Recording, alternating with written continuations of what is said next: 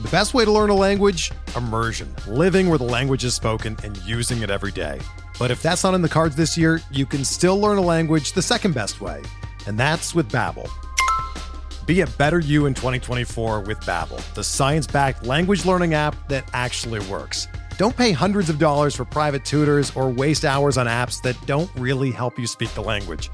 Babbel's quick 10-minute lessons are handcrafted by over 200 language experts and help you start speaking a new language in as little as 3 weeks. Babbel's designed by real people for real conversations, and their tips and tools are approachable, accessible, rooted in real-life situations, and delivered with conversation-based teaching, so you're ready to practice what you've learned in the real world. Here's a special limited-time deal for our listeners. Right now, get up to 60% off your Babbel subscription at babbel.com/Blue Wire. That's 60% off at babbel.com/Blue Wire, spelled BABBEL.com/Blue Wire. Rules and restrictions apply.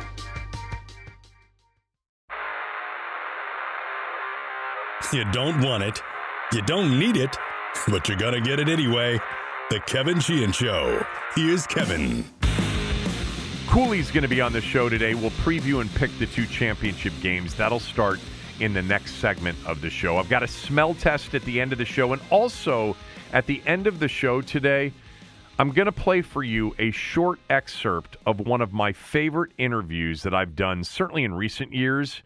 It was with Billy Packer, the legendary college basketball analyst. He passed away last night at the age of 82 years old. I had Billy on the podcast shortly before the 2021 Final Four, so nearly 2 years ago. It was great. He was incredible. Great memory, great storytelling, stories I had never heard.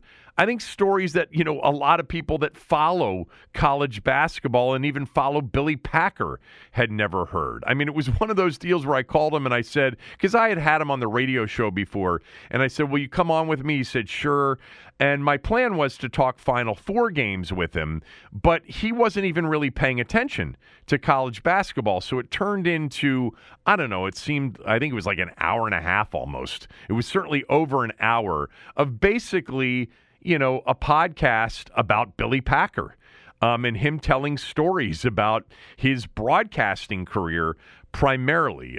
It was really one of my favorites. So you're going to hear a short part of that at the end of this podcast. And I'm thinking that I might put out the entire interview as a separate podcast tomorrow. Because some of you reached out to me after you heard that he had passed and said, I loved that interview that you did with him a few years ago. And I did too.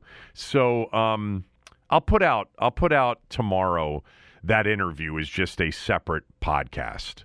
And, if you're not a college basketball fan or you're not a Billy Packer fan, you don't have to listen to it. But I think even if you're not a college basketball fan, but you paid attention to it and you knew who Billy Packer was, I think you'll enjoy it. Anyway, to football we go. No new OC as of now, as of the recording of this podcast. Washington interviewed Pat Shurmur for the job. They've interviewed Ken Zampese, Charles London, Eric Studesville, however you pronounce his name, Thomas Brown. They've interviewed for the job. They requested an interview with Anthony Lynn, who was coaching for the 49ers on Sunday in Philadelphia. The reason I'm bringing this up, because as of now, as of the recording of this podcast, there isn't any new news. I'm checking Twitter right now just to make sure there's no new news on that. But the reason I'm bringing it up is because just as I got ready to record this podcast, it was reported that Mike LaFleur, Matt LaFleur's younger brother, was just hired by Sean McVay to be the new offensive coordinator in Los Angeles for the Rams. LaFleur, Mike, was fired by the Jets recently, and Sean McVay has gone outside the organization for his next offensive coordinator. And the reason I bring it up is because Thomas Brown, who Washington interviewed, who is assistant head coach and running backs coach for the Rams, I'm wondering why, if he was an offensive candidate here, why he wasn't an offensive candidate in Los Angeles, where he's been coaching for Sean McVay. Maybe he was, but they decided to go outside the organization for the hire. Look, I don't know that Washington's going to hire Thomas Brown. I've heard really good things about him, about how bright he is and about how he's going to be an offensive coordinator. But I guess that just sort of tells you the state of the chase right now for a new offensive coordinator is probably not a lot of people interested. The state of the organization with respect to the sale and even Ron Rivera's status certainly is tough for top candidates to overlook. And so maybe Washington, by interviewing Thomas Brown, maybe Brown's a guy that isn't ready to be an OC yet in Sean McVay's eyes, but that's kind of what Washington is relegated to right now. Again, I've heard great things about him, but I bring it up because McVay just hired Mike LaFleur from outside the organization, who failed in New York with the Jets, but without a quarterback.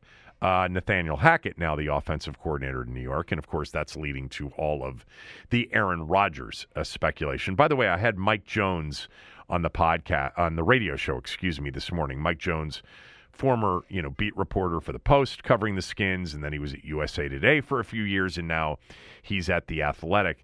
And he wasn't as convinced that the hiring of Nathaniel Hackett means that Aaron Rodgers is headed there. He guessed what I guessed and continue to guess, and that is that Aaron Rodgers is going to remain in Green Bay. All right, let's get to Cooley and preview these championship games. Actually, let me just read one quick tweet from Jeff, because I went and looked it up just a little while ago. Jeff tweeted me, and you can tweet me at Kevin Sheehan DC. What are the compensatory picks Washington's getting back for Brandon Sheriff and Tim Settle? I actually didn't know the answer to this, and so maybe I'm providing some service here with some information, but I bet many of you knew the answer. But they're getting a third-rounder back for Sheriff, and they're getting a sixth-rounder back for Settle. So they now have a first, second. They didn't have a third because, remember, that went to Indy as part of the Wentz trade. Now they have a end-of-third-round compensatory pick. They've got a fourth, a fifth, 2 sixes, and a 7. That's the allotment of draft choices for your Washington Commanders in the 2023 draft. Anyway, I was going to read an email about Will Misselbrook's LinkedIn profile that Sean sent me. Sean sent me Will Misselbrook. Remember, he just left the organization. He's the guy that had the quote about, they needed to come up with a name that tied into fashion and food and pop culture and music and that whole thing. And, I said earlier this week, it just felt kind of like the last 2 years, like it was another hit and run. Like somebody from the outside came in, made significant decisions about the organization, and then was gone. They're not all gone, but a lot of them are gone. Jason Wright's still there. But Sean sent me a link to his LinkedIn profile, and he highlighted this one sentence.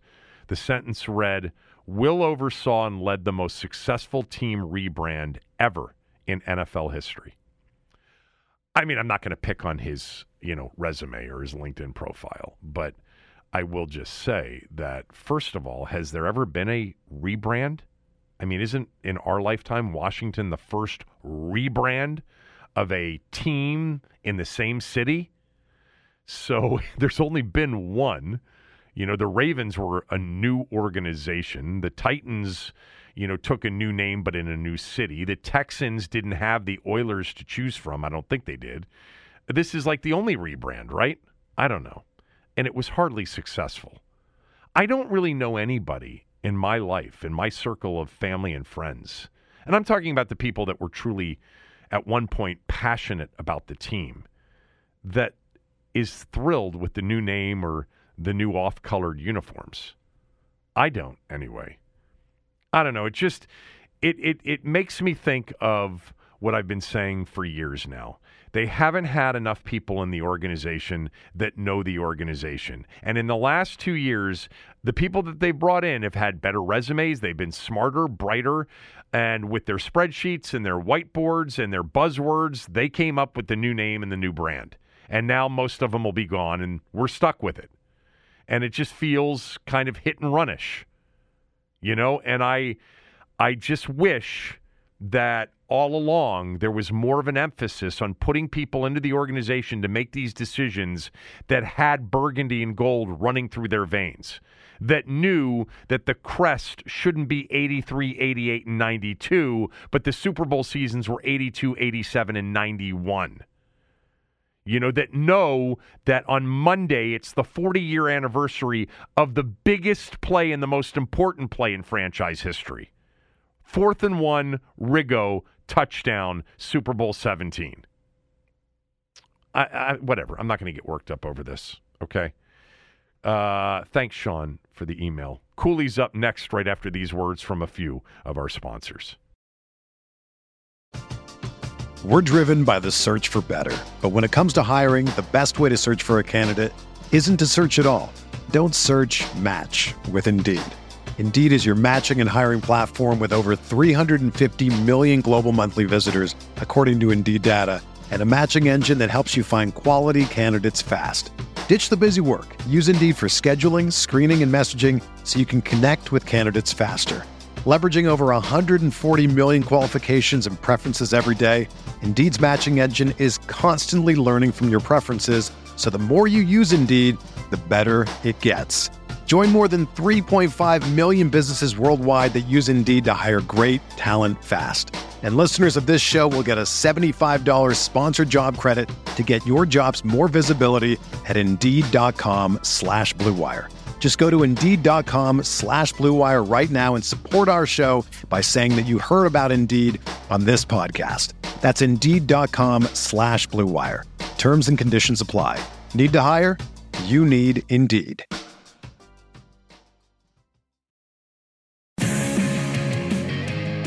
All right, Cooley's with me here on this last football Friday, really, of the year. I mean, Super Bowl weekend, we'll have a football show on Friday, but we've got two championship games on Sunday. San Francisco at Philadelphia at 3, followed by the Chiefs and the Bengals in the nightcap.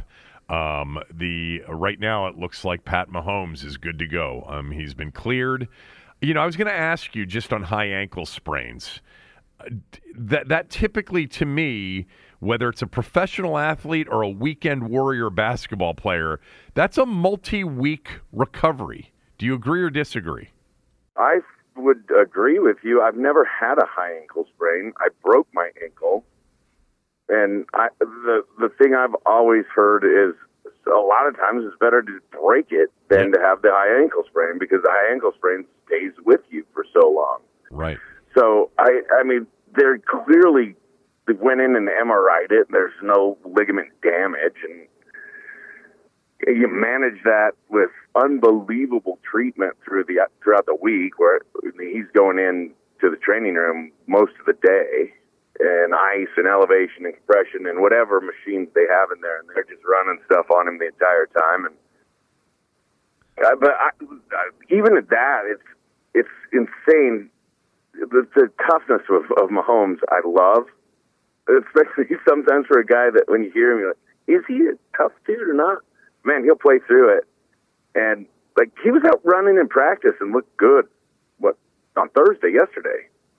Yeah, I mean, so I don't know. I mean, it looked bad, but maybe it wasn't as bad as it was in the game. Maybe it wasn't as bad as it looked, or as bad as he made it play out to look. I think it's interesting because it would limit anybody else, but somehow his ability to throw it from so many different ways, it seems to not limit him. It's an interesting deal where he's at. I don't trust where he's at.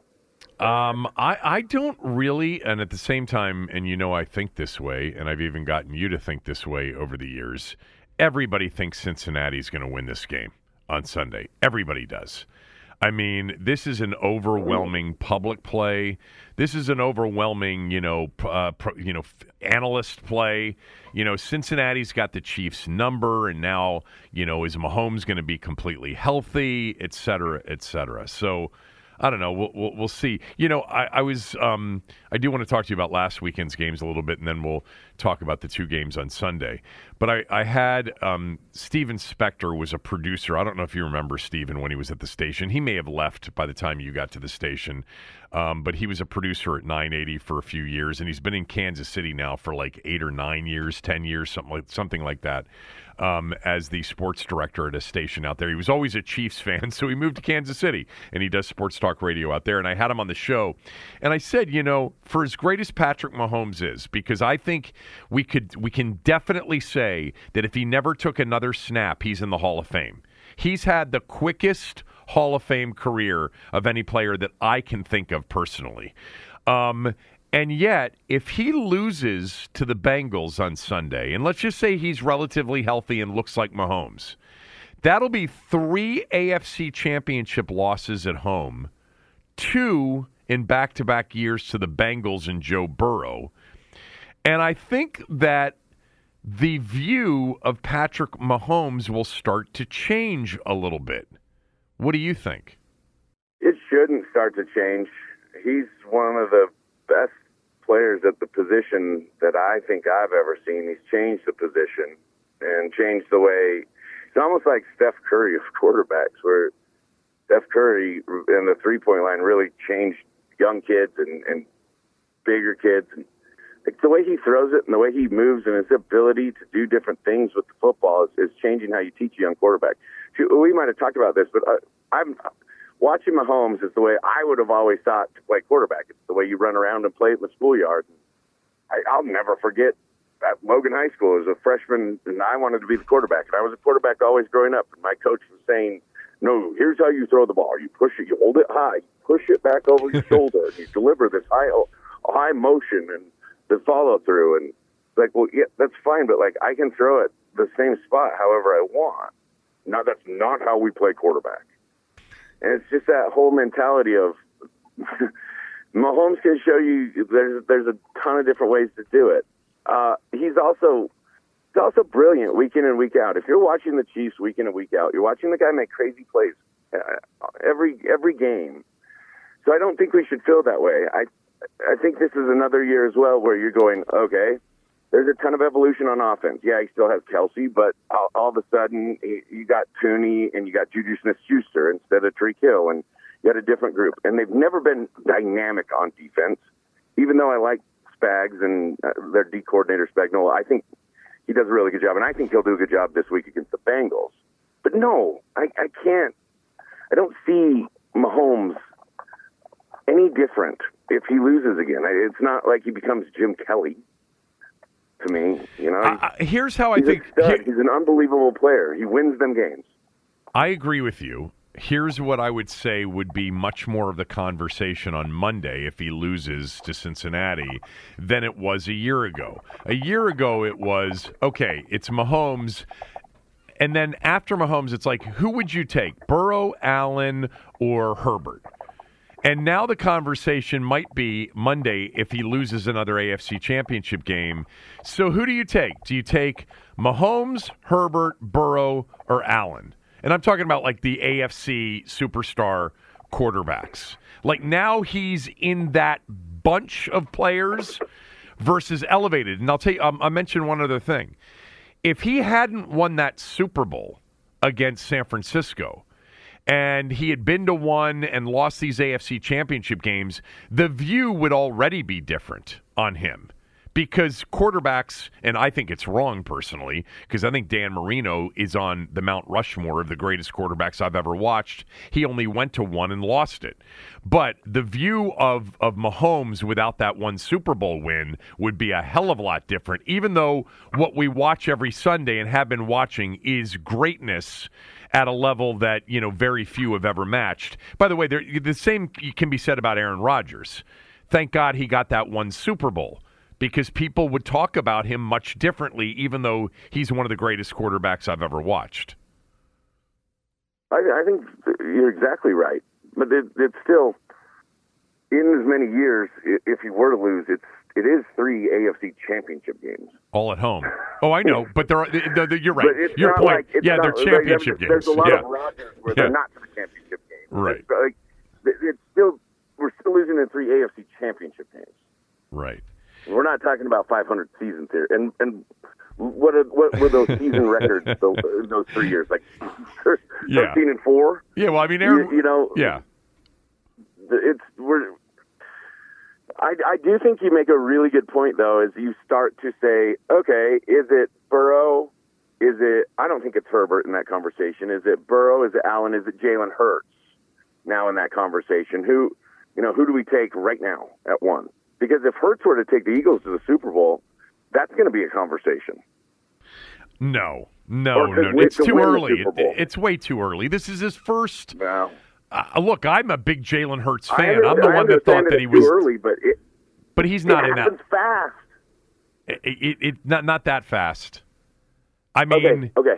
You're right. Burrow had to take that team to the Super Bowl last year, and he's back, and now it's Burrow in the conversation. Yeah, but Burrow's so different. Do it again one more year. Burrow's different. Why is Burrow different? Because he plays the position in a more traditional sense and is a better thrower. Look, I'm a Jalen Hurts fan. I'm the one that last year when people are saying, well, they don't have a quarterback, I'm like, I think Jalen Hurts can be the guy, and I think he's going to take a big step, and I think Philadelphia is going to be really good. But I would not stretch it to say that he is at this point, and even if they go on and win the Super Bowl, one of the 4 or 5 elite quarterbacks in the game. I would still take Patrick Mahomes, Herbert, Burrow, Josh Allen, yes, and people are down on him after last weekend. I do want to get your thoughts on that. Rodgers, still Rodgers for me, over Jalen Hurts. Hurts has moved into the top 10 conversation, but I don't think that he would be in that conversation even if he wins a Super Bowl. Unless he, you know what? Well, let's see how he plays. I think he was great last week, and I think he's a really good quarterback and getting better, and maybe I'll feel differently in 3 weeks. But no, Mahomes and Allen and Burrow are at a different level, I think. I think Trevor Lawrence has a chance to be at a different level. That's awesome, but you can't sit here and tell me that you're going to take Trevor Lawrence over Jalen Hurts because it's the same thing. They're both in that 1 year. Who would you take over? Wait now for your organization. Who would you take, Lawrence or Hurts? Hurts. Really? Mm-hmm. I think Hurts is I don't want to be down on Lawrence. I've heard so many things, and I've heard what a leader he is, the way he works. Yes. And when you say someone else plays that position differently, I see the ability for Hurts to play that position in the way that a lot of quarterbacks play the position. I don't see the necessity to have run element as the only way he becomes a good passing quarterback. I do see that still in Lamar Jackson. A guy like Lamar Jackson, I see the run necessity to continue to be a very good quarterback. Even in the 4 years, I haven't seen enough that he can just sit back in the pocket and throw the ball consistently. I see enough out of Hurts and I know he's going to scramble and I know he's going to move around, but I've seen enough out of Hurts.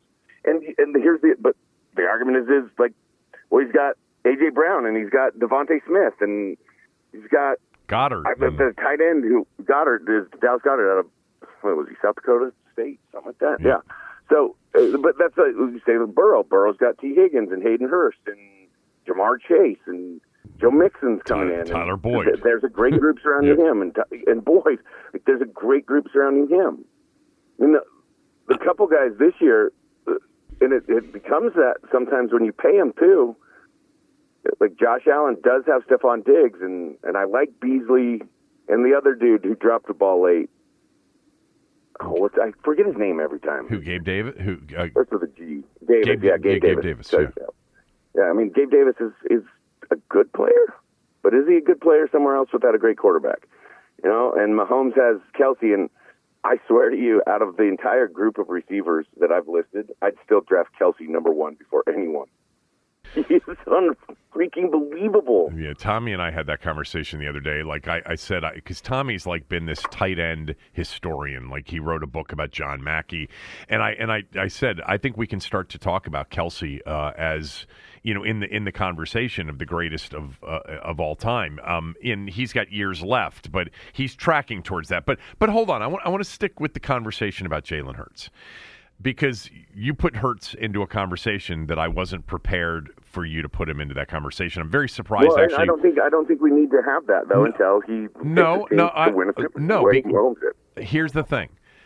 I really like Jalen Hurts. I think that he has a chance to be a great quarterback.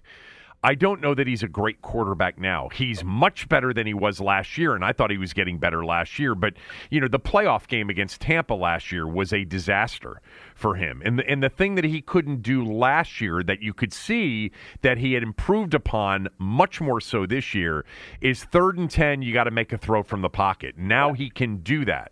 I still don't think he does that at the level of the quarterbacks that we were talking about. But I'm not suggesting that he can't get to that level. I think Hurts is special. He's also not playing, at 100% health right now. But I think Hurts is going to always have, which, by the way, you can say the same thing about Allen and Mahomes.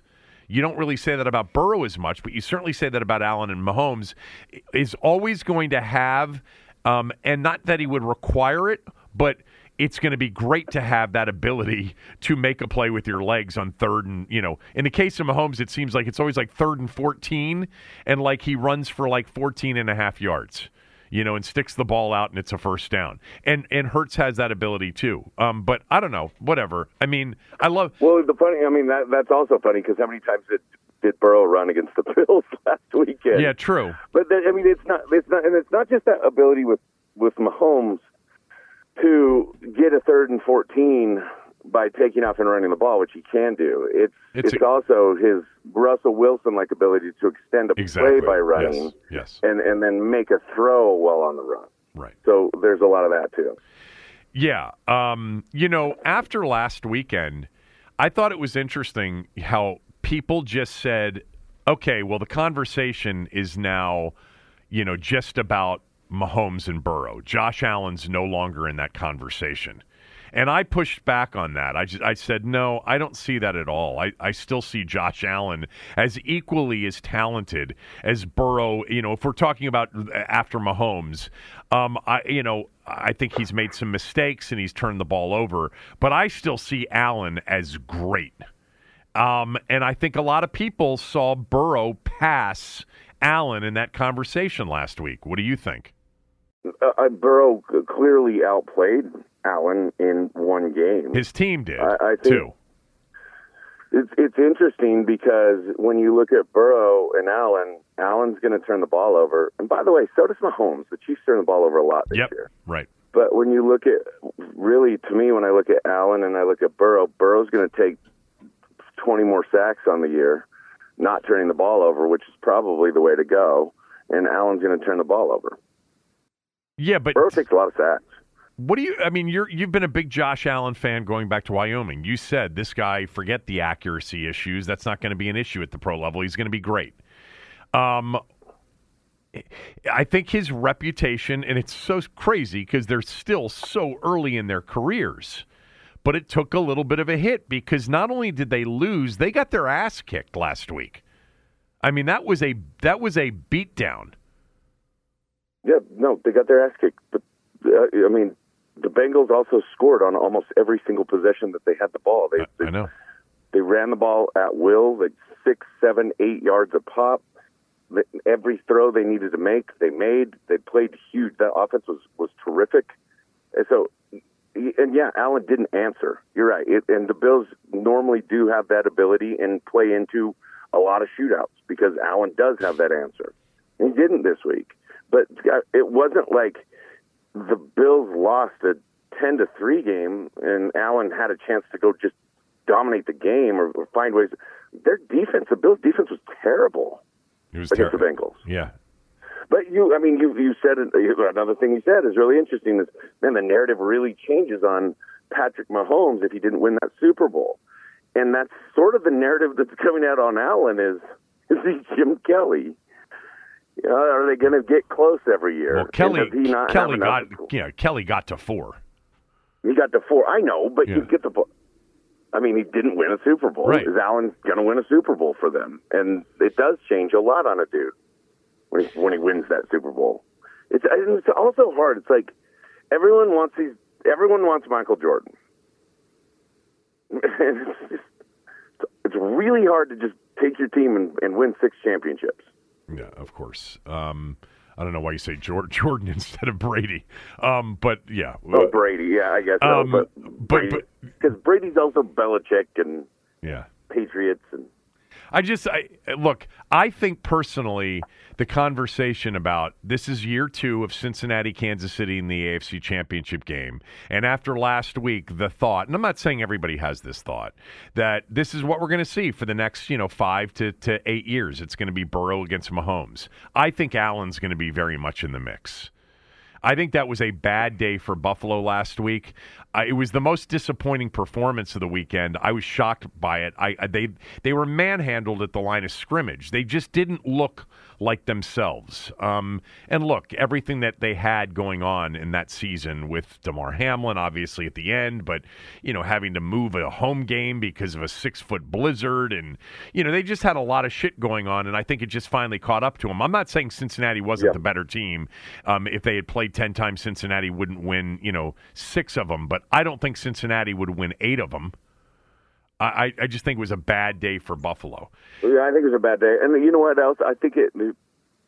I think they had this idea that they were going to get a lot of pressure on Burrow, and a game plan where they could get a lot of pressure with 4-man rushes, and then you start to get that snow and it's slick, and those edge rushers can't turn the corner, and you can't get the pressure you want, even with 3 backup offensive linemen. Gosh, I just can't turn the corner here. And Burrow had way more time to move and throw the ball than I think the Bills expected him to have, and they went in with a game plan that didn't work. I want to get to these 2 games on Sunday, but I haven't talked to you on the podcast. What did you make of the Cowboy performance against San Francisco and Prescott in particular? It's just that Dak's not there. He can't turn the ball over. He continues to turn the ball over. I don't think that he can make the big play. I think it hurt him when Pollard was out, but I just don't see it with Dak. I've never seen it with Dak. And when I say that, it's so hard to say that without saying I don't think he's a bad quarterback. I just don't think he's an elite quarterback. Yeah. And for a guy like Dak, you need more than CeeDee Lamb. So I don't. And San Francisco's a really good defense. They are, and I mean, one of the picks he threw into a real tight space, and it was the one Warner picked up. Right, Warner picked it up on a pop up. Yeah, you forced a throw in there, but like 1-on-1, that ball's just going to fall to the ground. It's not like he truly misread coverage. It popped up in the air. I mean, the thing about it is he could have thrown 5 picks in the game. I mean, he had 2 to 3. He played terrible. He was terrible in the game. He was absolutely terrible in the game, and he's the reason they lost that game. You don't disagree with that, do you? I'm with you. No, I totally agree with that. Because that was a championship performance by their defense. I mean, they really made San Francisco work incredibly hard to score 19 points, including giving them 2 turnovers in the game. It's funny, though. It doesn't scare me off of San Francisco the way they played on offense. Okay, but, yeah. Except that they are playing another great pass rush. They're playing another great pass rush Sunday. Yeah, they're going to play another great pass rush, but they're going to play a team that I don't think has the ability to play the same run-type defense as Dallas does. And it'll be interesting how they. We talked a lot about running the ball on the Eagles all year. It was. I feel like one of our points of emphasis. It's what Washington did. Podcast. Yeah, Washington did it. Right. It's what Washington did. It'll be really interesting what the Eagles' plan is and what Kyle goes in with. Like, does he go in with a lot of 11 personnel where you're going to get the Eagles and what they play as a 3-3 front defense? Do they stay with a 3-3 front defense? Or do they bring that 4th element in and play more of a 3-4, 4-3? How do they manage that against the 49ers who are going to try to come out and run the ball? I mean, they're going to try to run the ball and control the clock. And it's not like they know they have a good defense, but still, Jalen Hurts changes things. He makes plays that you don't game plan against. Like, God damn it. I mean, we had a perfect scheme for this, perfect everything. Now the quarterback's out for 18. Like, that is hard. I want to. We'll continue on San Francisco, Philadelphia in a couple of minutes. Just one more on Dallas. What do they do? Like, if Dak's not the guy and they have so much invested in that position, and by the way, they can't move on from him. I mean, he's there. And it looks like they're going to keep McCarthy because Dan Quinn just committed to staying instead of interviewing for other jobs. Kellen Moore may go, and they fired like 3 or 4 other assistants, I think, this week. But what is really, like, for a Cowboy fan, what's the upside, especially in a division with Philadelphia? Well, okay, what do I do if I'm Dallas is, I think, more of a simple equation to me. First of all, you're a run-first team. Please, they've been a run-first team, and I hate saying this because I can't stand Dallas and I don't want them to win. But since Dak's been there, I think he's better as a run-first element type of team. I do. And I don't. What do they do with Ezekiel Elliott's another question. Well, he's done. He's done. Guy. I think he's done. You can't bring him back. But you can't bring him back. But you continue to build, you get stronger at the tight end position. They need one more weapon on the outside. But then, honestly, you can't. It's so weird because you can't quit on Dak. I don't think he's. I don't dislike Dak. I think he's a leader. I think the guys in that locker room like him.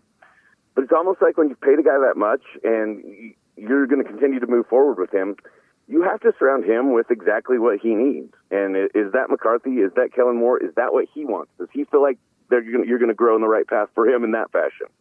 Are we going to build a run-first type team, in my opinion, is what Dallas should do. The defense is solid enough.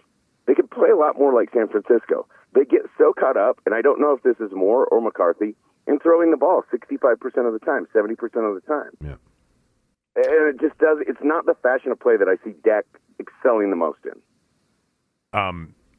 Dak, signed the 4-year, $160 million deal. He's a $50 million cap hit next year alone for the Cowboys. And really the first year you can even think about getting out of this deal is maybe after 2023, maybe. And for Zeke, if anybody's wondering, he's basically now at the point where, if you move on from him, you're saving money. It's like your dead cap number is $11 million and your cap hits 16. So you're actually saving $5 million in cap space by moving on from him. By the way, I haven't talked about him really at all that much in the last few years. One of the biggest disappointments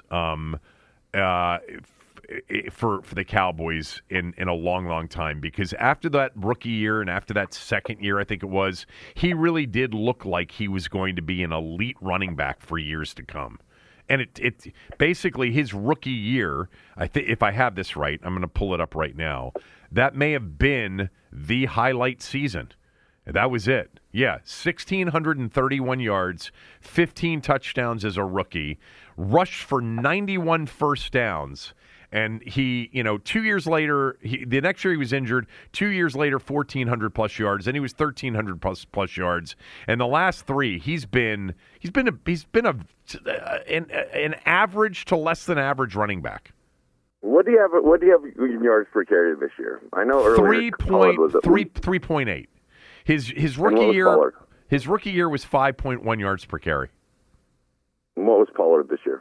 Hold on. Because I know Pollard was at least a yard more, if not a yard and a half more, and I think it's really telling. 4.7. There's an argument to be 4.7, and there's whatever argument you want to make. Hold on, that's playoff games. Pollard 5.2 yards per carry in the regular season. And how many carries did they each have? Zeke had 231 attempts. Pollard had 193 attempts. Pollard ended up with 1,007 yards, and Zeke ended up with 876 yards. And so I think it's just really like you cannot really make that argument that Zeke's the pound back, and that we're going to be up the middle and cough up the gut with Zeke, and that Pollard's the edge back, so he gets the opportunities to get the more yards per play. I watched enough Dallas. They both run the ball. They both fit into some run scheme. It's not a dynamically different run scheme with both of them there. It's not fullback, tailback. So it's behind the same offensive line in the same system, and Pollard's more than a yard more per carry. That clearly shows Zeke on a down line. Decline is not a word. As you were saying that, I was thinking about Gibson and Robinson Jr. because it's kind of the way for much of the season I felt about both of them. While everybody was saying they were completely different backs and Gibson can't do what Robinson does and Robinson doesn't do, I never felt like there was that much of a disparity. Like, I think if I don't either. Yeah. Although Robinson really was impressive as the season went along, especially just the yards he got after contact. And the way that... And in fairness, it makes sense, too. I mean, he got shot in the leg before the season started. So of course. I'm sure that it took some time to recover. Of course. But he did get much better. Yeah. Real quickly, before we just preview and pick these two games, from last week, anything else, like in the Giant Eagle game, or the Jacksonville Kansas City game that you remember or you wanted to weigh in on? Because we've talked Bengals, Bills, and Cowboys, 49ers. Yeah, I thought the Jags have an opportunity. I think the biggest thing that stands out from that game is that Mahomes goes out and the Chiefs go on a 99-yard drive with Mahomes with Henny pacing the sidelines. And I think there's just such a credit to what Andy Reid's capable of doing and the way they run that offense and the enemy and some of those weapons. And the question would be is if Mahomes is hurt, this really goes to the next week.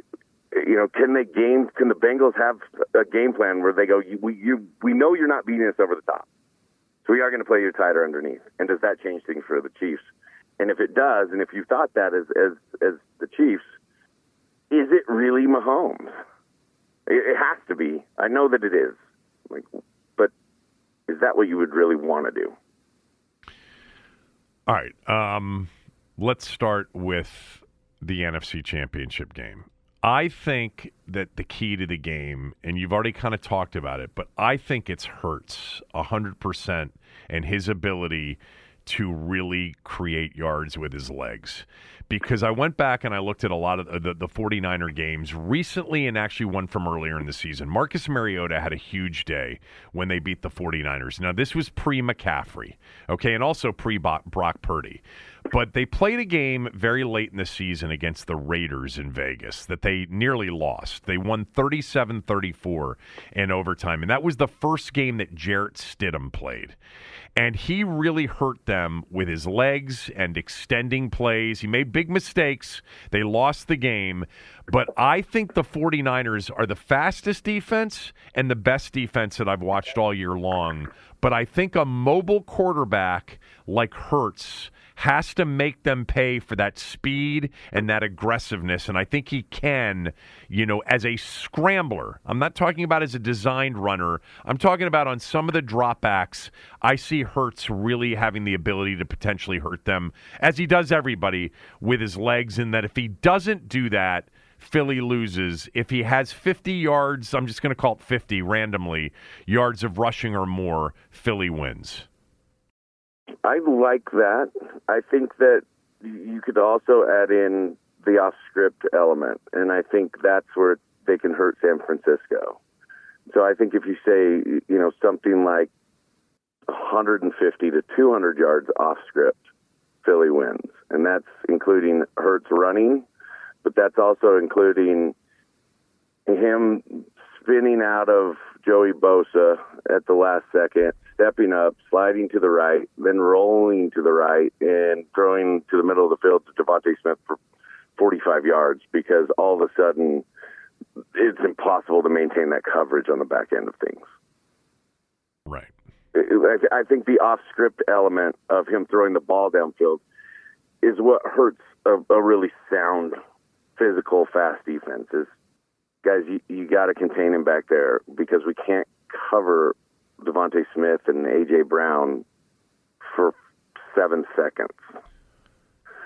So I think if they're able, if Hurts is able to scramble, like you said, and 50 yards is, like, he's a guy that you wouldn't even be surprised to see get 80 yards. Right. 100 yards. But you add a couple big plays, and that's what I think Philly has to create. They have to create the big play. And then a lot of that, when we saw them play against Washington in the second game, they really weren't able to get the big play. That first game against Washington early in the season, the defense was good, 50-yard play.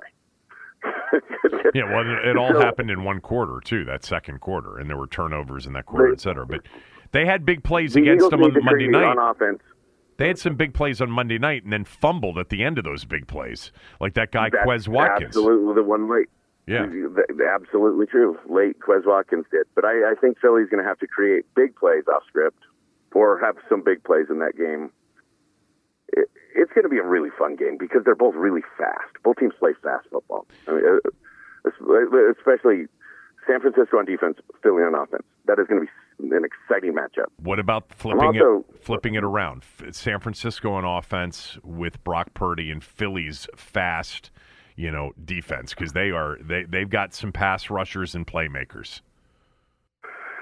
I think if San Francisco has the ability to mix it up in the run game and start getting, 4, 5, 6 per carry into the second quarter, that they'll start taking over and being a physical team, and then they'll start creating.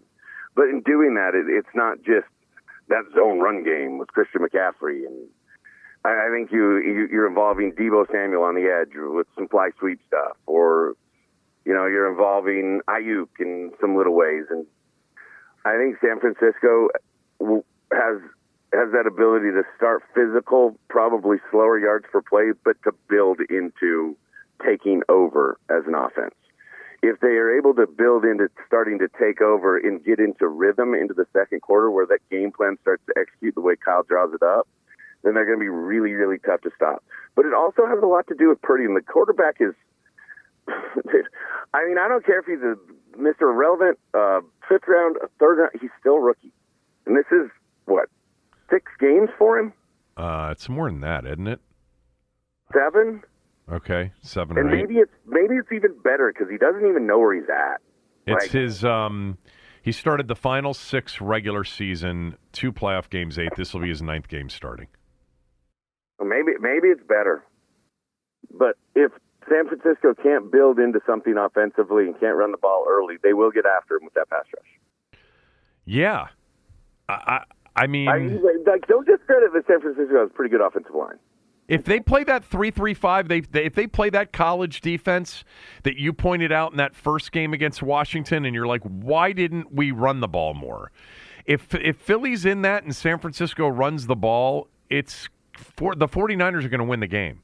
If Elijah Mitchell and Christian McCaffrey and Deebo Samuel and all these guys are running the ball and they're getting, unlike last week when they did not run the ball very effectively until those final 2 drives of the game. I mean, they were shut down until those final 2 drives of the game. If they can run the ball on Philadelphia and Philadelphia doesn't, Philadelphia better have as their number one priority, we've got to stop the run and make this rookie quarterback, even though he's played well, he's got to beat us. We can't get gouged by Mitchell and McCaffrey to the tune of 5 yards per carry. It's over that way. No, I'm sure that whiteboard in the room where you go keys to the game. Stop the run. Stop the run. Yeah, because there's Purdy no doubt. But even at that, though, yeah. The craziest thing is I don't see San Francisco running away with this game. I would be surprised to see San Francisco really running away with this game and taking this game over. I think Philly will battle. By the way, what is the spread on this game? What do you think it should be? I don't even know. It's 2 points one way or another. Philly's a 2.5-point favorite, and they've been a 2.5-point favorite, and it has not budged all week long. They're a 2.5-point favorite, and the public actually likes Philadelphia to a certain degree, not overwhelmingly. They overwhelmingly love Cincinnati. I think that when you said you couldn't see San Francisco taking over the game, I actually can see anything happening in this game. I have no idea. I would say that about both games, really. I don't have a clue on either one of these games. I don't have a strong feeling anyway on either one of these 2 games. If we're in here Monday talking about Philadelphia in a big win or a close win, San Francisco big win or a close win, none of those results are going to surprise me. None of them. But I do think for whatever reason, and I picked Philadelphia this morning on the radio show, and I'm going to pick Philadelphia here. I like Philadelphia 34-24. I don't know why. I just think it's been their year.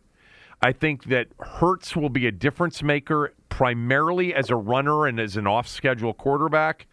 And it's going to be – they're playing in Philly. That's a phenomenal home field advantage. Weather's not going to be an issue, but I'm not going to be surprised by any outcome, but I'm going to pick Philly. Yeah, I'm going to pick San Francisco, and I'm going to pick San Francisco in a 27-24 game. Okay. A little bit less scoring. Just one touchdown. San Francisco control. I think San Francisco can control the game, but what I think is they have to control the game to win. But even in San Francisco controlling the game, I think it's super tight. I do think one thing is for sure. If Philadelphia were to jump out on the 49ers by 2 scores or 3 scores like they did on the Giants, I would not trust that the 49ers, even with all of their weapons, that Brock Purdy can bring them back. Because they can't get out of their game plan. You can't it could happen. Like, let's not pretend it can't happen that Purdy could just somehow get hot. I mean, anything can happen. But I think they get out of their game plan, and then they get down 17 points or 14 points into the second half, and you start having to throw the ball, and the Eagles start finding ways to get pressure after the quarterback and get to Purdy. And no, I think it's a problem. I think it becomes a problem. All right, you got the 49ers 27-24. I've got the Eagles 34-24. I'll finish up the show with the smell test. I don't think I'm going to bet this game, and if I do bet this game, I'm going to bet over the total. Because I think a lot of people think this could be a lower scoring game with the two defenses. The total's at 46.5, 47 at my bookie. That's the one thing I think I would wager on in this game is over the total. All right, the AFC Championship game.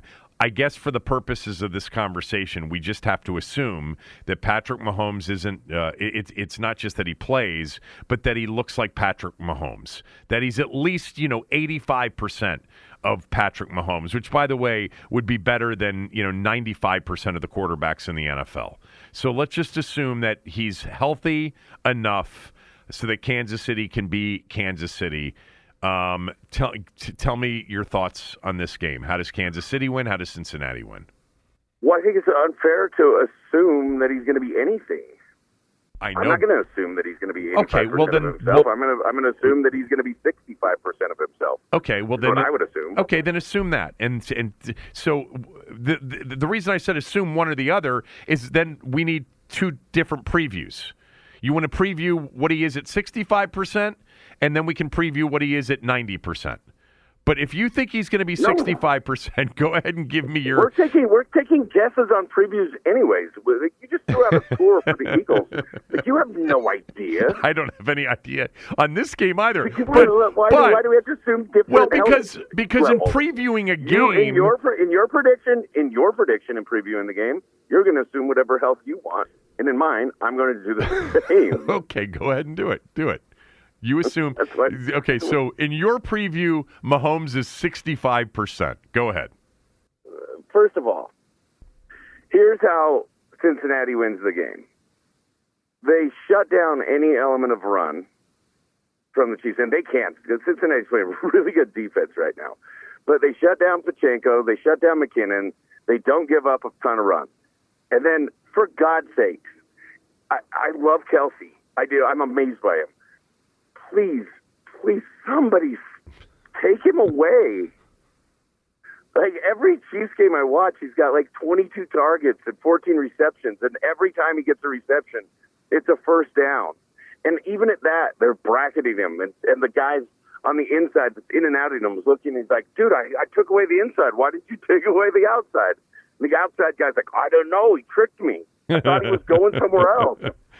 Like, so true. He's so slippery. He fooled me. Like, my God.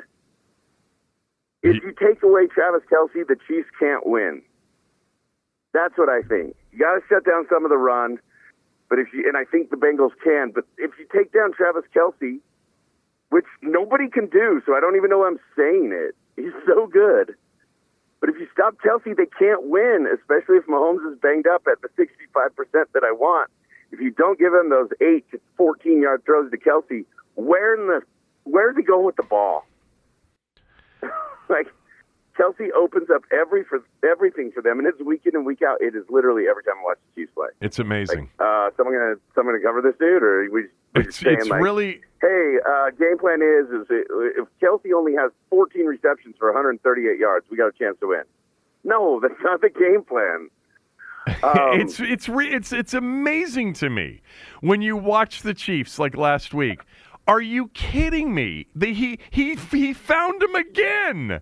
I mean, the whole defense should have been covering this one player on 3rd and 9, and somehow he's open again. Now, a lot of times that's after, the quarterback has extended the play, but still. I don't care. Yes, exactly. There should be 3 guys draped all over him.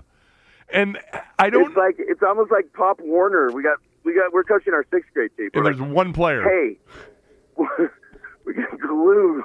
We're gonna be like glue to this kid. Don't let Jimmy Kitwood shoot the ball. He can score. Do you know how many times cover him? Do you know how many times in basketball, like coaching a youth game, like there's one really good player on the other team, and all I would do is every time he has the ball when he crosses half court, we're going to double him and make him give up the ball. And then if, the other 4 players in a 4-on-3 situation beat us, that's fine. But there were everybody knows that's involved in youth sports, especially at super young ages. There are lots of games in which there's just one player on the other team. Now, obviously, Kansas City has more than just one. But it's amazing to me how in the biggest spots, like when you're rooting for the opponent of Kansas City and you get them to a 3rd and long, you're like, you still don't think you're going to get off the field ever because he's going to find Kelsey. He found him 14 times last week.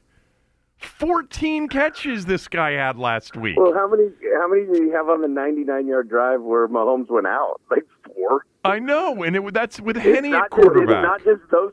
It's not just Kelsey and Mahomes that have this great relationship. What it is Kelsey's great, and he knows how to get open against any coverage and any different look. How does he keep getting open against any coverage? I don't know. I mean, it's not like he's been doing it, for 7 years. So he's just surprising people, I guess. Yeah. Wait a minute. Hold on. We didn't scout 87. Who is that? That big boy. He keeps catching all those balls. He's spectacular. By the way, I have to ask you real quickly before you continue. One of my favorite players has become this Isaiah Pacheco, the running back, the 7th rounder out of Rutgers. He's great. He's incredible. Like, I think Kansas City, I'll just say it right now, I think they have to run the football against Cincinnati. I think that's where I started. I know. I think, but I don't know if Andy Reid will do it. But I'll give you one game in which he did it. I was talking to Steven about this morning. They played Buffalo during the COVID season at Buffalo, and Buffalo played nickel the entire game. Actually, they were in dime a lot of the game. And Andy Reid ran it 46 times for 263 yards. Edwards-Helaire had 161 yards in the game. And to me, that's the mindset that he has to have. Because I don't think that they can cover Cincinnati on defense. But continue. No, I think they do have to come out and try to run the ball. And so where I think it gets tough is guessing the percentage of Mahomes. Because if you're Cincinnati, you almost have a couple different things that you want to implement. But to me, if I come out and I see that Mahomes can't run and he can't move the way that Mahomes normally moves, then I'm still going to play a lot of cover 1. But that spy guy that's always got to be there to make sure that Mahomes isn't making that play is literally the 3rd guy covering Kelsey. Like, yeah, we're just going to triple Kelsey. And then we got to play over the top. But if you're playing, like, even at that, like the Bengals can play cover 1 or man-to-man coverage. And if you don't see Mahomes with that real ability to move and stuff, can he really push up his back foot and throw 50 yards down the field to beat you over the top? Like, if I'm Cincinnati, I'm going to make him prove it. I'm going to start that way. I'm going to start aggressive, in-your-face, man-to-man defense. You won't get the ball to Kelsey. We got to stop the run. You won't get the ball to Kelsey. I dare you to go deep. Show us you can. I don't think he can run. So for the Chiefs for the Bengals, that's how I think I stop them. But for the Chiefs, they have to find ways to create. They got to get yards after the catch. Andy Reid's the best. Reid or Bieniemy or whoever it is the best in the league at drawing up screens and drawing up plays to get the ball into space. So they're going to have to do it in that fashion. You know, they're going to have to get matchups with Smith-Schuster that they like. They're going to have to get matchups with Tooney that they like. I don't see it being this just explosive throw after throw downfield. And again, it could happen, but I'm going to force that if I'm Cincinnati. So I mean, that's it. On the other side, you know, Cincinnati's been able to do it. By the way, it's super funny. Cincinnati played like crap and almost lost to Baltimore, and then everyone in the world is on Buffalo. And then they play great against Buffalo. Now everyone in the world is on Cincinnati. Yeah. Well, it's the NFL. But I think this will be a different game for the Bengals. I think Spags will have a ton of plans to get pressure. It's just, can you cover Jamar Chase? Can you make sure that Higgins isn't sneaking over the middle for 13 on 3rd and 12? But I think that they'll be able to put some pressure this week on Burrow. And I think they have to do that. I think they have to hit Burrow. I think they have to get Burrow down. Like a 4 or 5 sack type of game, but, you know, 12, 13, 14 quarterback hit type of game. But I see that in Spags. I think the Chiefs defense will come up big this week. I thought they played. I thought they played well last week. Actually, at times, better than they have. Yeah, and I think it's building to that playoff type defense. The Chiefs can stop the run too. What's that? They have this dude in the middle that's like 375 pounds. He's a monster. You can't move him. And you got Jones. Frank Clark's back. And the Chiefs are pretty good up front right now.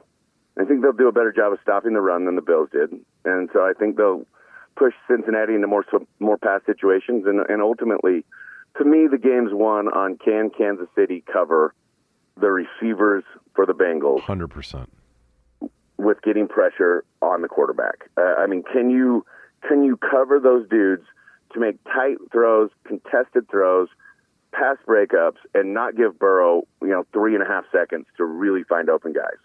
Coverage has got to be good early in early situations. First 3-4 seconds, make it hard on Burrow. That I think exclusively the game will be won on. Can you cover Chase, Higgins, Hurst? I mean, you got Boyd too, but can you cover their dudes?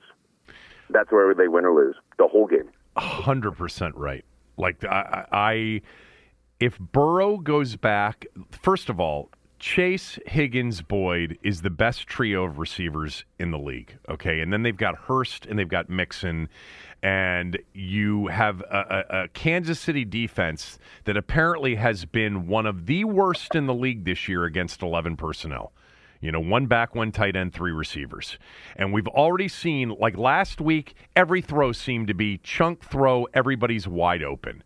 And why is that? Because Burrow's really good, and Chase, Higgins, and Boyd are exceptional. I mean, I think you could say right now that you could easily make the case that Chase is the best receiver in the NFL. And so to what you said as you were describing it, I'm sitting here going, my God, they have to get to him. If they don't get to him, they're not going to be able to cover them, which is why I said about Pacheco and McKinnon too. They almost offensively have to use their offense as their defense, because I don't see Kansas City really slowing Cincinnati down. I don't see that happening personally.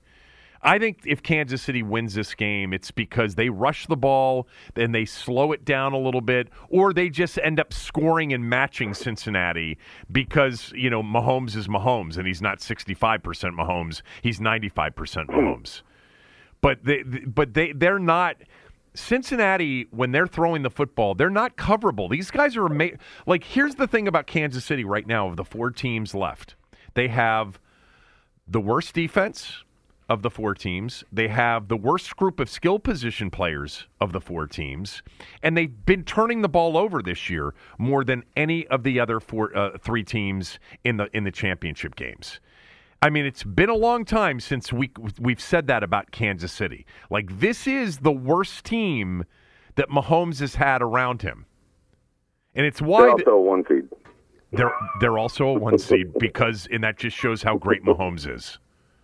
That's the greatness of Mahomes. So they obviously can't win this game without Mahomes playing Mahomes-level football unless they're able to really run the football and keep it away from Cincinnati. But the way you described, they've got to get to Burrow. Yeah, if that doesn't happen, forget it, because Cincinnati's going to score 30.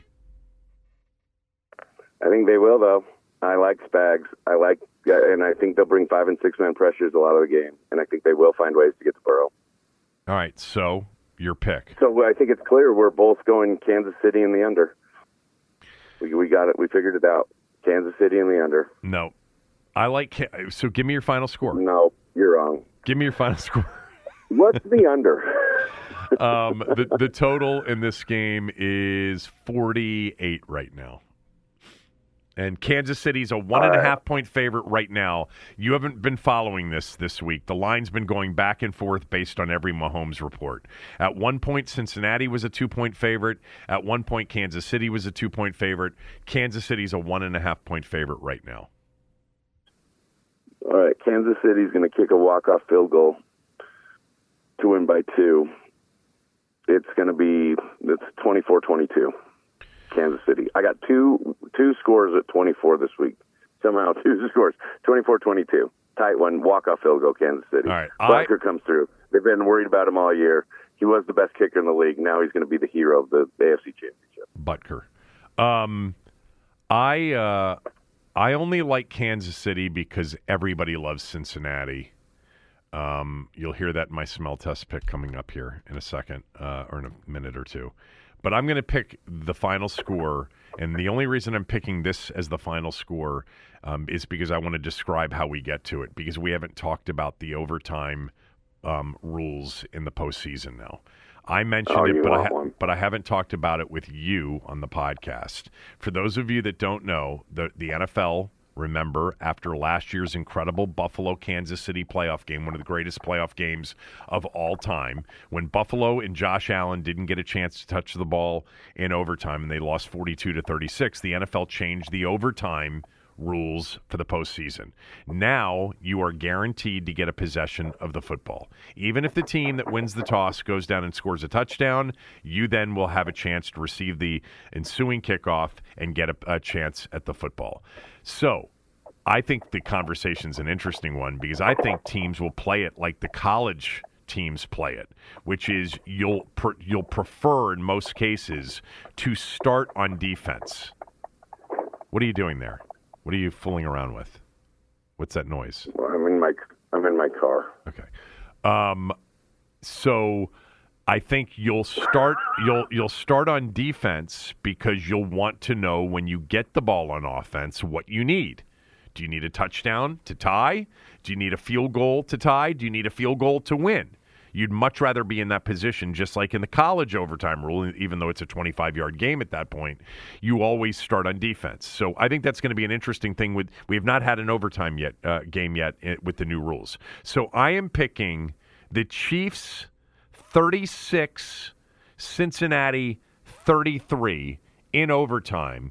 The Chiefs give Cincinnati the ball. They go down and kick a field goal, and then Mahomes drives them, and they score a walk-off touchdown to win 36-33.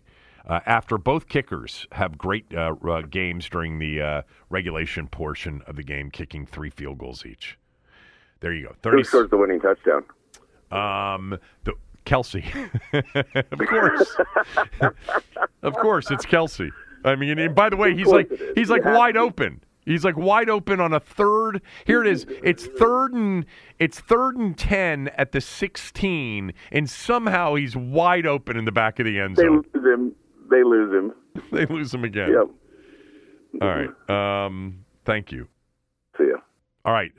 Good stuff from Cooley. I'll finish up with the smell test and, as promised, a snippet from the Billy Packer interview that I did almost 2 years ago. Right after these words from a few of our sponsors. Another day is here, and you're ready for it. What to wear? Check. Breakfast, lunch, and dinner? Check. Planning for what's next and how to save for it? That's where Bank of America can help. For your financial to-dos, Bank of America has experts ready to help get you closer to your goals. Get started at one of our local financial centers or 24/7 in our mobile banking app. Find a location near you at bankofamerica.com/talktous. What would you like the power to do? Mobile banking requires downloading the app and is only available for select devices. Message and data rates may apply. Bank of America N.A., member FDIC.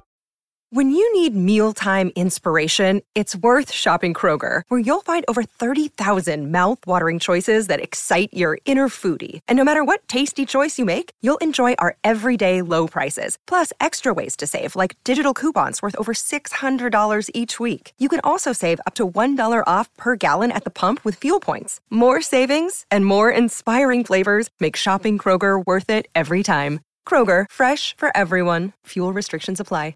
Jewelry isn't a gift you give just once. It's a way to remind your loved one of a beautiful moment every time they see it. Blue Nile can help you find the gift that says how you feel and says it beautifully, with expert guidance and a wide assortment of jewelry of the highest quality at the best price. Go to BlueNile.com and experience the convenience of shopping Blue Nile, the original online jeweler since 1999. That's BlueNile.com to find the perfect jewelry gift for any occasion. BlueNile.com. Kevin looks where the John Q. public is putting their cash and does the opposite. It's time for the smell test. The next to last smell test of the year. That's sad to say. God, the season flew by. But this next to last smell test, the final one will be before Super Bowl Sunday in 2 weeks, is presented by our favorite group, MyBookie. Go to mybookie.ag, use my promo code KevinDC, and they're going to do something that most places don't do. They're going to double your first deposit all the way up to $1,000. So your initial deposit, no matter what the amount is, will be doubled all the way up to $1,000. All right. So if you put $1,000 in, you'll have $2,000 in your account. There are a lot of places out there offering a lot of promotions. All right, play a 4-team parlay, and if one of the legs doesn't come in, we'll give you $25 back, of your bet.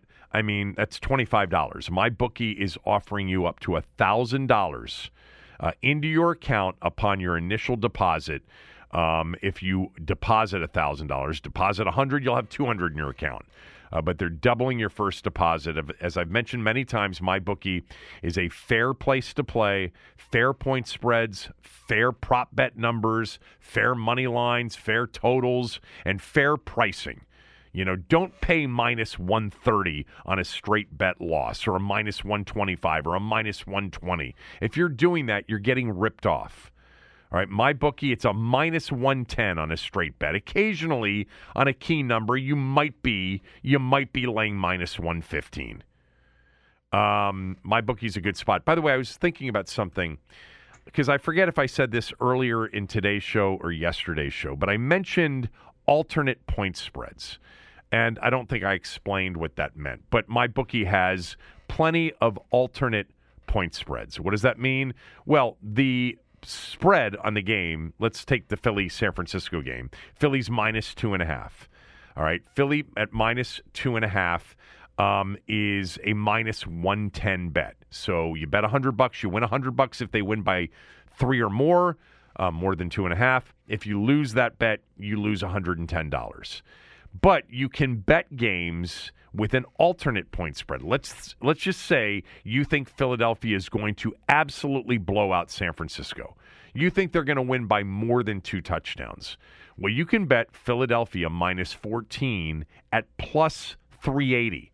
So a $100 bet would produce $380 in winnings if the Eagles won by more than 14, and you would lose only $100 if they won by less than 14. So that's what an alternate point spread is. If you like the 49ers to win the game outright and you like them to win by a healthy margin, let's say by a touchdown, you can bet the 49ers laying 7 at plus 260. So a $100 bet if the 49ers won by more than 7 would produce a $260 winning scenario for you. And you'd lose $100 if they won by less than 7 or lost the game. So many ways to bet these games, guys. They've got everything you need, every prop bet you need. Kansas City's -1.5 right now. Philadelphia's -2.5. The total in the NFC title game is 46.5. The total in the AFC title game is 48. The smell test is going to be really short this week. I went 2-1 over the weekend, the divisional round weekend, 2-2 wild card weekend. So I'm 4-3 in the postseason. 2-1 last week with Philadelphia and the under in the Cincinnati-Buffalo game winning, and then I had Buffalo, which obviously lost, but still 2-1, 4-3 overall in the postseason, up 15 units overall for the season. So that's going to produce, no matter what happens this weekend or in the Super Bowl, I think it will now be 12 out of 15 years the smell test has won, has a winning record. Anyway, the one wager this week, Kansas City -1.5. That's the play. The public's all over Cincinnati. Every prognosticator on TV is on Cincinnati. I know a lot is contingent on the health of Patrick Mahomes. I would just say to you, check out my Twitter on Sunday, at Kevin Sheehan DC, because if Mahomes is ruled out and Cincinnati's a 7-point favorite, I'm not, the smell test pick of Kansas City -1.5, is voided. So don't play the game quite yet, and wait until these games kick off. I would check in with me on Twitter, because if I have a change to that, like there's a major point spread change or there's a major injury update to Mahomes, I could pull that prior to kickoff. But Kansas City -1.5 is the official play. I do like the over in the San Francisco 49er game a little bit, over 46.5. Because I think there's a lot of action on the under in that game, but that's not the official play. Just one play, Chiefs -1.5. All right, I want to finish up the show with this. As I mentioned in the open, Billy Packer, a legendary college basketball analyst, passed away last night at the age of 82 years old. He was always one of my favorites. He really was kind of part of, for those of us that grew up around here and followed the ACC, whether you were a Maryland fan or a Virginia fan or a Duke fan or a Carolina fan. I mean, Billy Packer is part of your, of your college basketball life. He and Jim Thacker called these games together in the ACC in the 70s, and then Packer blew up into a national celebrity calling games on NBC with the famous Al McGuire, Dick Enberg team, and then he went to CBS in 81 and called many years with Brent Musburger before Jim Nantz took over, and he called games with Nantz forever. 27 years at CBS. Calling Final Fours before he retired in 2008. A legendary, analyst, and really, really good and really way ahead of his time, because Billy was constructively critical as a game analyst when no one else was doing that. Cosell did that, but my recollection is Packer was one of the first to, and one of the reasons he became very controversial is he would, call out a coach for a strategy or a timeout or, in game while calling the games. He would criticize coaches. He would, say, why is he in the zone? I mean, they're getting killed from the outside. Get out of the zone. Play man-to-man. And people weren't doing that back then. Now everybody pretty much does it. But he was a pioneer as far as that was concerned. And that's who he was, too. He was a coach and a very good player. But I had the chance several times. When I say several, I think 3 or 4 times over the years to have Billy Packer on the shows that I hosted or co-hosted. But my very favorite interview with him was the one I did 2 years ago, almost 2 years ago. It was before the Final Four in 2021. And I called him up and I said, do you have any time to come on my podcast? And he said, sure. And, I think he was planning on something in the 15 to 20 minute range, as was I. And it was like an hour and 20 minutes later, we were still talking. Phenomenal storyteller, incredible memory.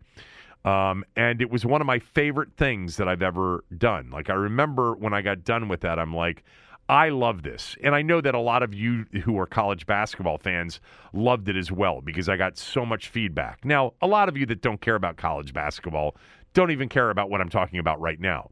But phenomenal stories he told. So I'm actually going to put out that interview as a separate podcast over the weekend, probably tomorrow at some point. And so you can listen to that whole interview as it ran nearly 2 years ago in its entirety. But I'm going to end the show with this snippet from that interview.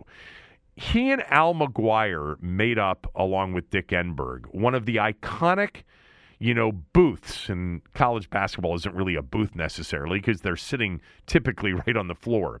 But it was very odd to have three people. Monday Night Football did it, with Howard Cosell and Dandy Don Meredith and Frank Gifford. But NBC tried Dick Enberg, Billy Packer, and Al McGuire together. And it became a legendary group in the 1970s up through the 1980 season before Billy Packer left to go to CBS, as CBS got the NCAA tournament starting in 1982. Actually, the Georgetown, North Carolina final was the first NCAA tournament on CBS, and they had it for all of those years, and still, along with TNT and the relationship that they have with TBS and TNT, they have the entire tournament. But I'm going to play this snippet of the interview, and again, I'll put out the whole thing tomorrow. But this was me asking kind of how the whole thing came together with Enberg and McGuire. He talked a lot about initially how he got to do games at NBC with legendary announcer Kurt Gowdy. And then you'll eventually hear what I thought was a fascinating relationship tale between him and McGuire. Anyway, that's enough for today. I'll be back on Monday. But again, I'll put out that interview as a separate podcast tomorrow. Have a good weekend. Enjoy the football. So back to McGuire. So how does McGuire become part of the group?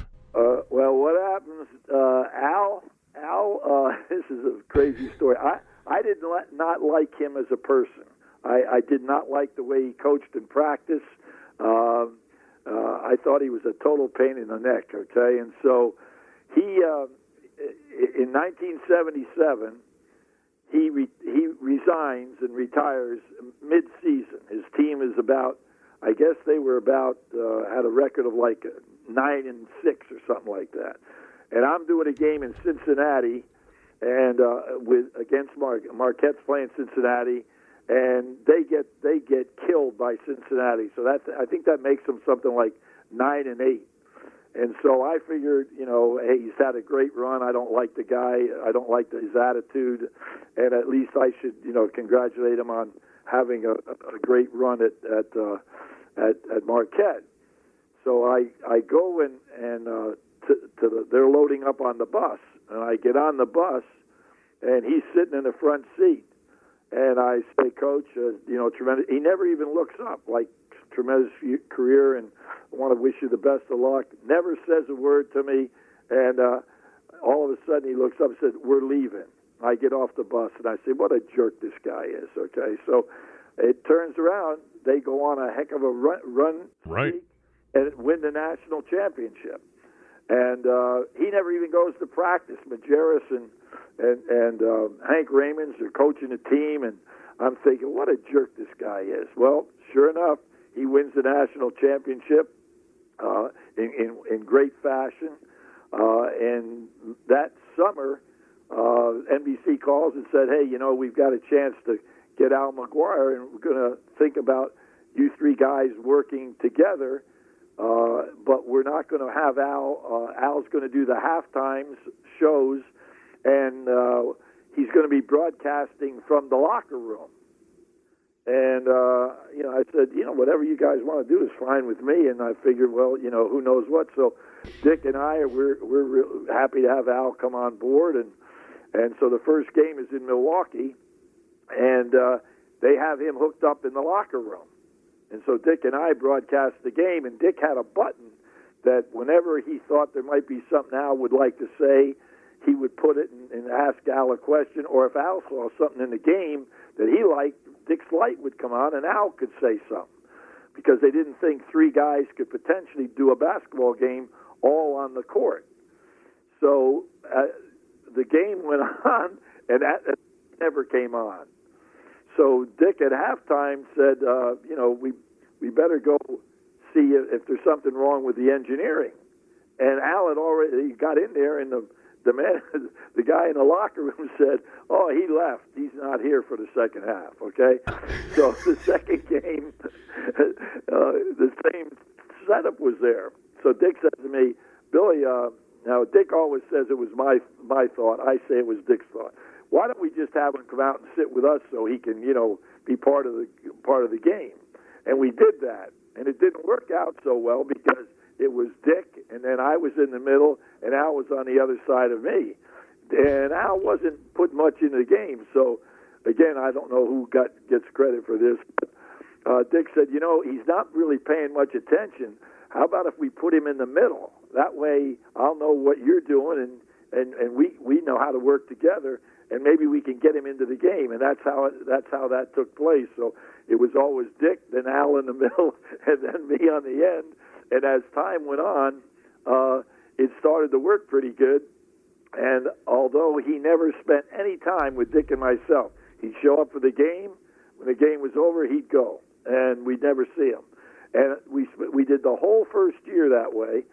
And I'm thinking he's a worse guy than I thought he was. And it was Easter Sunday. It's kind of funny. That's a long time ago.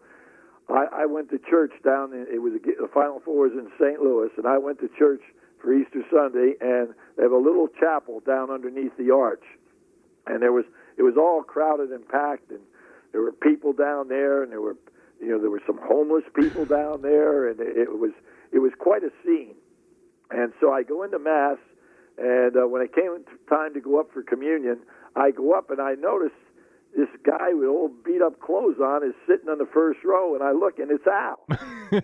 And I'm thinking, what in the world's the matter with him? And so when the church ended, I go out, and he's waiting for me.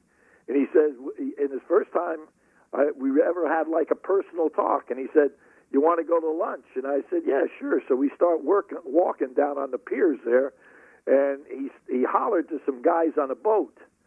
And he said, "I got to come on. I'm from the city food inspector." And I'm thinking, what in the hell is he talking about? So we get on the boat, and he pretends he's there inspecting sanitation on the way that he says, "Where's the kitchen?" So we go down, and he has to make us lunch. We eat lunch, and I'm thinking, this guy is a screwball. And we get off the boat. He says, "That was a good way to get a cheap lunch, wasn't it?" And from that point on, he became the greatest adult friend that I've had. Everyone is talking about magnesium. It's all you hear about. But why? What do we know about magnesium? Well, magnesium is the number one mineral that 75% of Americans are deficient in. If you are a woman over 35, magnesium will help you rediscover balance, energy, and vitality. Magnesium supports more than 300 enzymatic reactions in your body, including those involved in hormonal balance. From functional medicine doctors to mental well-being and female hormone experts, we all know that magnesium is the one mineral to improve all aspects of well-being and health. But which one? Magnesium Breakthrough from Bioptimizers, the trusted choice recommended by leading experts with 7 best-absorbed forms of magnesium to ensure your body receives the support it needs for overall well-being. Go to bioptimizers.com/balance today and use code BALANCE10 for 10% off. Support your journey to wellness at bioptimizers.com/balance. Magnesium Breakthrough from Bioptimizers, your foundation to optimal health and vitality.